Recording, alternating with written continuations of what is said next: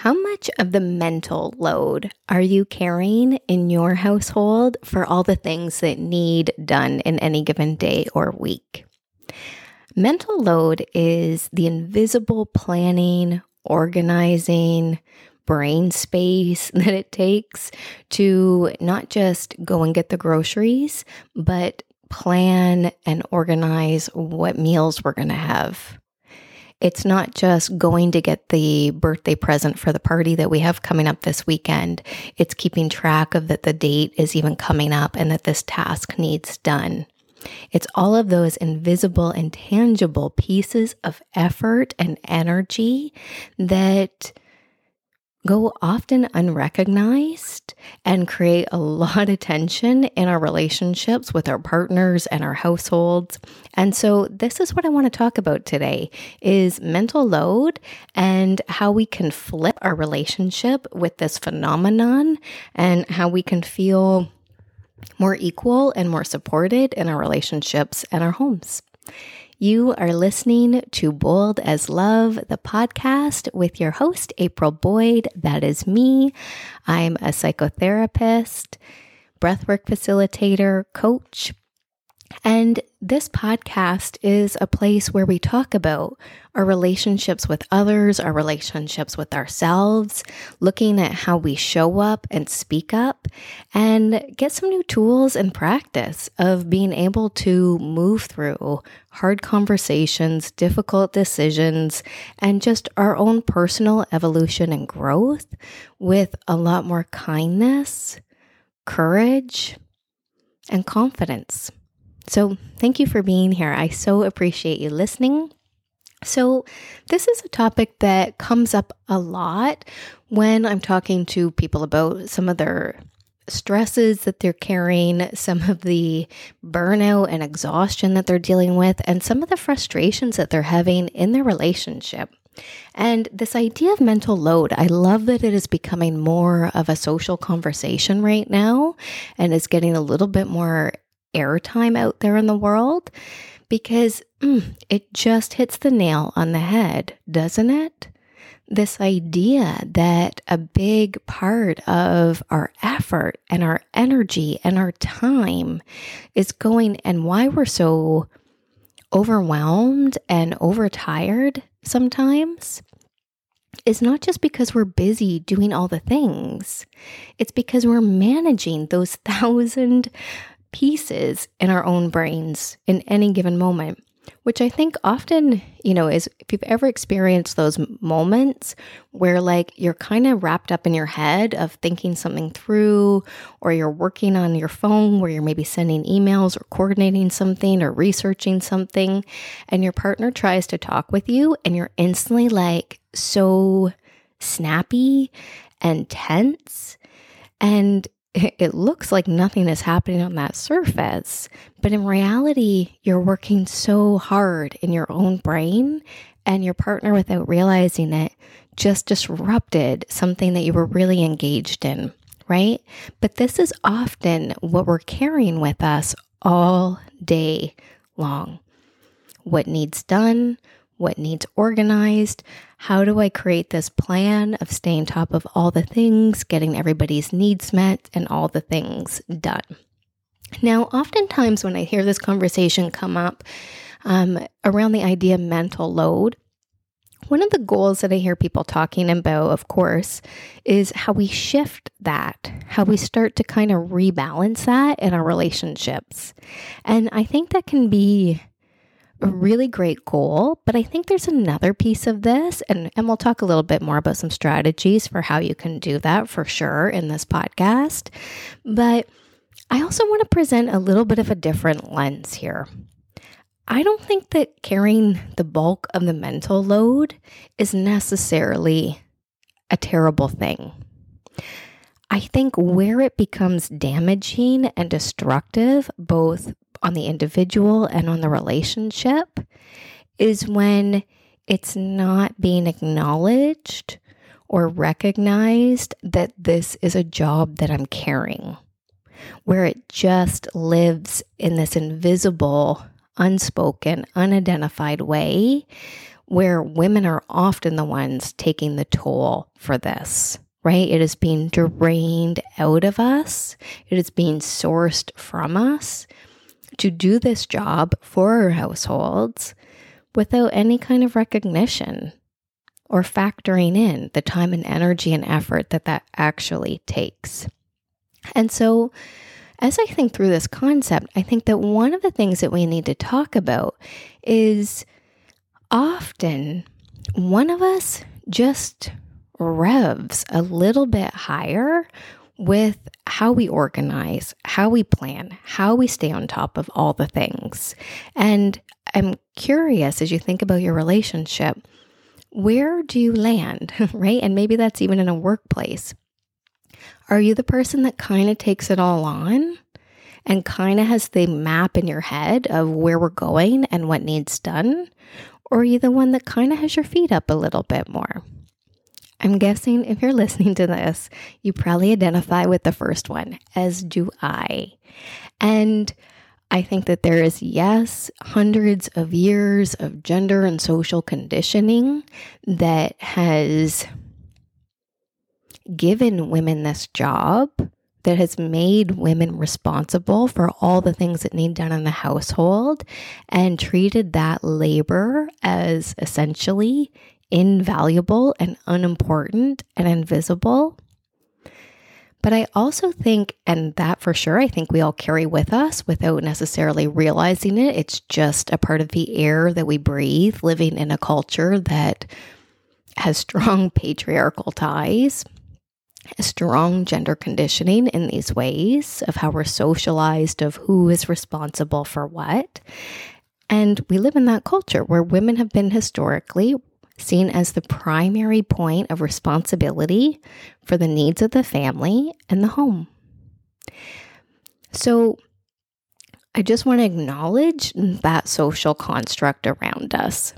But the other thing that I think happens, and as I look at my own self for this, have I been socialized to take on this role? Probably, right? In ways I can't even identify or put my finger on if I were to try to say, here's where I learned how to do that, right? I'm aware that I've filtered in, thousands of commercials that feature women being the person cleaning in the house, right?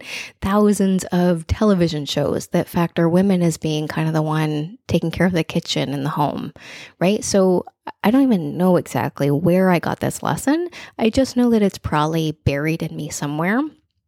But I also know that my partner and I have two very different styles when it comes to how we manage our lives. And I tend to rev at just a bit of a higher speed, right? My partner can put his feet up, can relax. He doesn't seem to have a care in the world, where I'm like, what are you doing? There's still like 48 things that need done today. We just kind of operate at different speeds.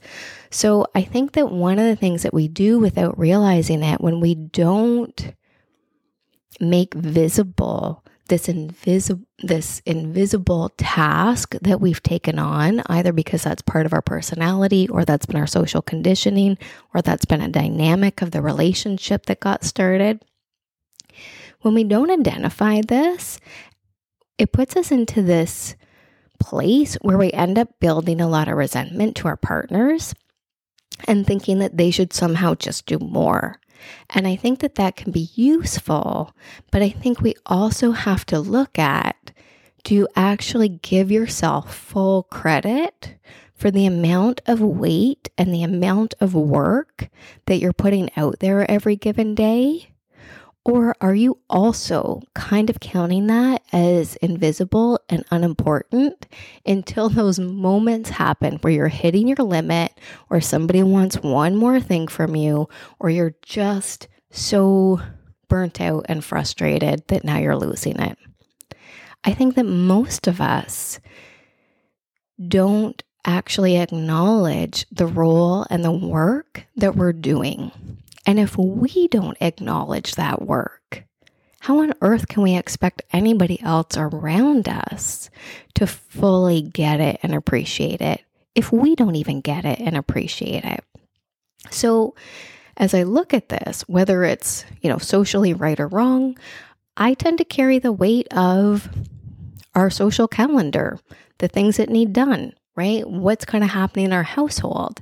And it's not necessarily a problem for me that I'm doing that, as long as I'm factoring that in. So when you think about it, if we were to look at this in terms of like a corporate structure or business structure, this job would be called CEO. This job would be called operations manager, perhaps. But it would and it's an integral and important part of any system that's trying to get stuff done.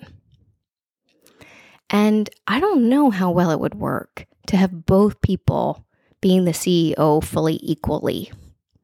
I sometimes think there's kind of this concept of aces in their places.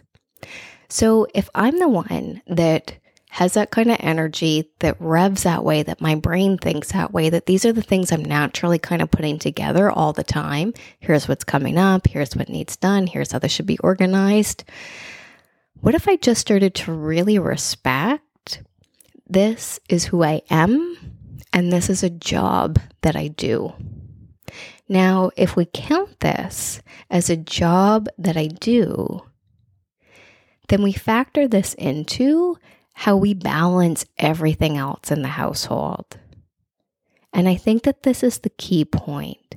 If it becomes invisible and unvalued, starting with your own self, then you do end up carrying way more of your share of all the work in your household or in your relationship or in your life. Because we're not factoring this in as a real task, as a real job. But if we were to look at this from the corporate structure, the CEO's job is to plan, is to have the vision, is to have the outline of where we're going and what we're doing. And what does a good CEO do? Delegates. Delegates. And this is what I think, especially as women, we are not doing. We're essentially doing all the jobs. We're carrying it all. And so what would this look like if you started to factor in, I'm actually taking on the role of the CEO, but here's what I need my partner to do. And where I think this conversation often goes really wrong is, instead of making a specific request of your partner, I need you to make dinner every Thursday night, right? Or I need you to take the kids out of the house on every other Saturday so that I can have a bit of a break, right? Instead of making a specific request, we kind of just have these meltdowns from time to time, or at least I certainly have that I can recall, right? We kind of just have these moments where all of a sudden it's like there's the straw that breaks the camel's back, and something that we've been okay with for a really long time is now intolerable, right? And we get into these tense moments, or these moments of overwhelm, or these moments of conflict, and then we kind of just repeat the whole cycle again. So what would this look like if you sat back, gave yourself credit for, if I am doing the role of the CEO, is that a role that I want? Just check in. Do you really want your partner to be the one planning and organizing all the things? Are you willing and able to give up that power? Just check in. There's no right or wrong here. These are just opportunities to check in with this moment of truth. Do you really want your partner to be the one planning and organizing all the things? Because when I check in, part of me likes it. Part of me likes it a lot. I love being in charge of what's in my fridge. I love planning my meals, right? So just kind of check in. I like planning the gifts that I'm getting people. So just kind of notice, if your partner were to suddenly take on all the responsibility for what needs done and the vision and the plan for that, would you be absolutely relieved, or is part of you like, doesn't quite feel good? Because for me, part of that doesn't quite feel good. Maybe for you, it feels fantastic, and that's totally good too. That's really good information to have. So if we can kind of just own, if there's a part of you that's like, I kind of like having this job. I just want to be better supported, and I just want more equality in our division of labor. Cool. Now we've got something to work with. But you've got to respect the role that you have. And you've got to respect your own strengths, your own abilities, and your own power. And if one of the things that you kind of naturally do really well is like manage and organize all the things, let's start giving a little more respect for that, shall we? I think that matters. I think that's a big deal and it's important.